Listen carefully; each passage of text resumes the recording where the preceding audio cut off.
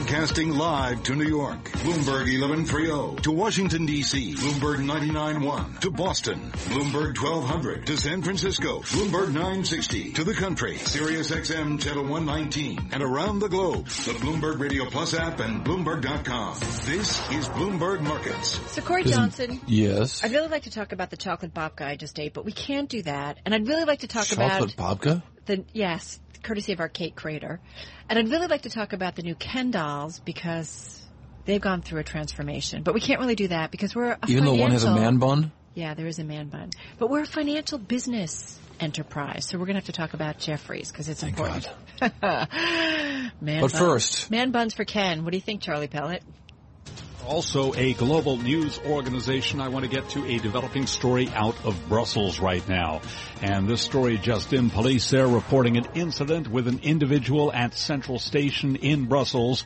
Police say the situation is under control. It is a developing story, and we will have more details as they become available. We're also keeping an eye on oil dropping to the lowest in 7 months, pulling energy stocks down amid growing concern that OPEC-led output cuts are failing to ease a global supply glut. Jeff Cory is global head of commodities at Goldman Sachs. He was interviewed on Bloomberg Radio. Is how does OPEC regain market share in 2018? And that is what drives the weakness in that forward balance, the weakness in the time spreads, and I think most people's concern in the negative sentiment in the oil market today. And right now we have West Texas Intermediate crude in a bear market. It is down 2.2% today, down 97 cents, $43.23. Sprint shares moving higher after German newspaper Handelsblatt reported that T-Mobile, U.S.'s parent company, Deutsche Telekom, favors a merger of the two American wireless providers. T-Mobile is down 0.2%. Sprint is advancing 3.4%. Gold down $2.20 the ounce to $12.44, down 0.2%. S&P down 13, down 0.5%. Nasdaq down 40, down 0.7%. And the Dow Jones Industrial Average is lower today by 43 points, down 0.2%. This update brought to you by National Realty, managers of New York City cash flow real estate, providing you 10 to 16% annualized returns with immediate monthly distributions. See them at nria.net. I'm Charlie Pellet. That's a Bloomberg Business Flash. Thank you very much, Charlie Pellet. You are listening to Bloomberg Markets on Bloomberg Radio.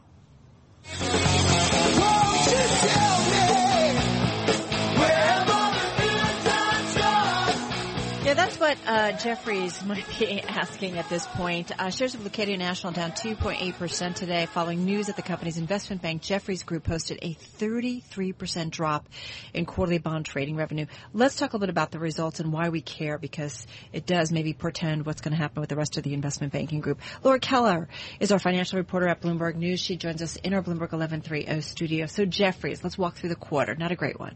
Not a great one. On some fronts, there were some good things. We should highlight those too, Carol. Okay. First of all, like you said, we've got the fixed income trading, which is really why most people who are looking at this company, looking at these results, that's what they zero in on. So as you said, 33% drop in that to around 160 million. So that is not a good quarter.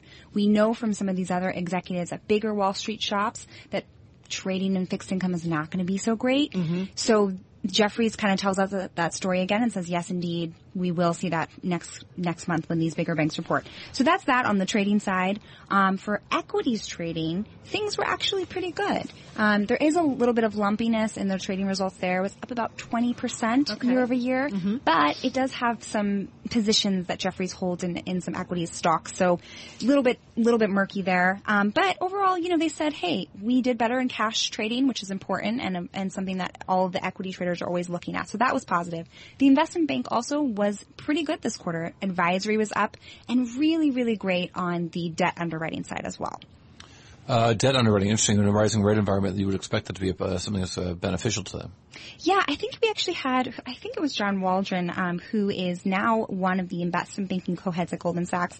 He was talking earlier on Bloomberg TV, a little bit about this, saying, actually, despite where we might be in this rate cycle, it is a good time for issuers to be putting out new debt, and that's what you're seeing. So that seems like an indication that we might have some really great quarters coming again from these other Wall Street banks, which told, last quarter they had a great time in debt underwriting as well. So it seems like that relationship will hold in terms of what Jefferies tells us about the relevance of these earnings for the rest of Wall Street. Anything that we got on the earnings call specifically that made you go, okay, here's I what's wish going we on. could talk about an earnings call, Carol, but Jefferies actually doesn't have one because they're not a publicly traded company. So it's really just limited to whatever we have in the short release about the trading and about the investment bank, which really was quite limited this quarter. What they did say, and I will tell you, is lower volatility, lower volumes.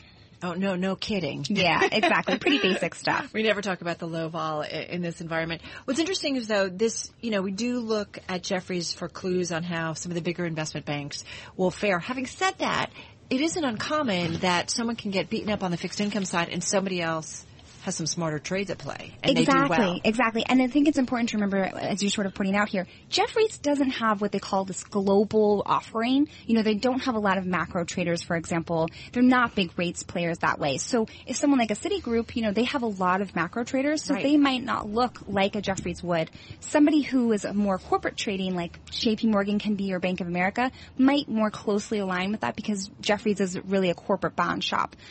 So it is important to remember those kinds of differences.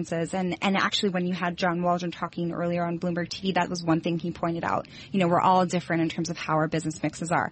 However, overall, you can look at some of these indications and, the relationships for overall Wall Street do tend to hold on those results. So it's not a case of when someone loses in a trade, the other side of the trade is a winner, so that someone other than Bank of Wall Street could be benefiting from Jefferies' failures? Well, I don't think so. I mean, Jefferies, unlike some of these other banks, actually can do a little bit more of what you would normally think of as prop trading and for the layperson, just because they're not under the same regulatory regime as the globally systemic important institutions. So you could sort of see some of that, but Jefferies is a small bank. They don't have that big of a balance sheet where you would see something like, one side position there going their way and then Goldman taking the other side, and that would really, crack a big hole in Goldman's earnings. It's not a relationship like that. It's also, you compare quarter to quarter, this quarter or this most recent quarter for Jefferies versus the quarter before. There was a lot of stuff going on, whether it was Brexit, whether it was we were still kind of dealing with the outcome of the elections. There were a lot of things that could kind of move, and they did move the markets. Right, which was helpful for any sell-side shop, Jefferies included, certainly, where you have, these clients, and sure, every bank has a bit of a different set of clients, but generally they're pretty much similar. So if you're having clients trade more because, there are events happening, they've got to take a position, they think they can make money, that's great for a sell-side bank. This quarter, last quarter as well, really didn't see very much of that. So summer slowdown, some traders telling me, look, we've hit it early this year and things are moving pretty slow these days. Who's next? Who's next? Well, we don't have anyone reporting for, I think is it 3 weeks? Right? JP Morgan will start us off as they normally do. And I think Wells Fargo, which we don't look as much at for trading purposes, they'll be reporting. And I think is it Citigroup July that's kicking us off? Citi, Yeah, so those three banks just all on the same morning, that Wells Friday. Fargo, Citi all on July 14th. Exactly. So we'll go through a holiday and then right away we'll hear about how the banks did. No rest for the weary. Laura Keller, financial reporter at Bloomberg News. Thank you. Let's get some world and national news headlines with Bloomberg News anchor Adrian Mitchell, who's in our 99.1 studios in Washington, D.C.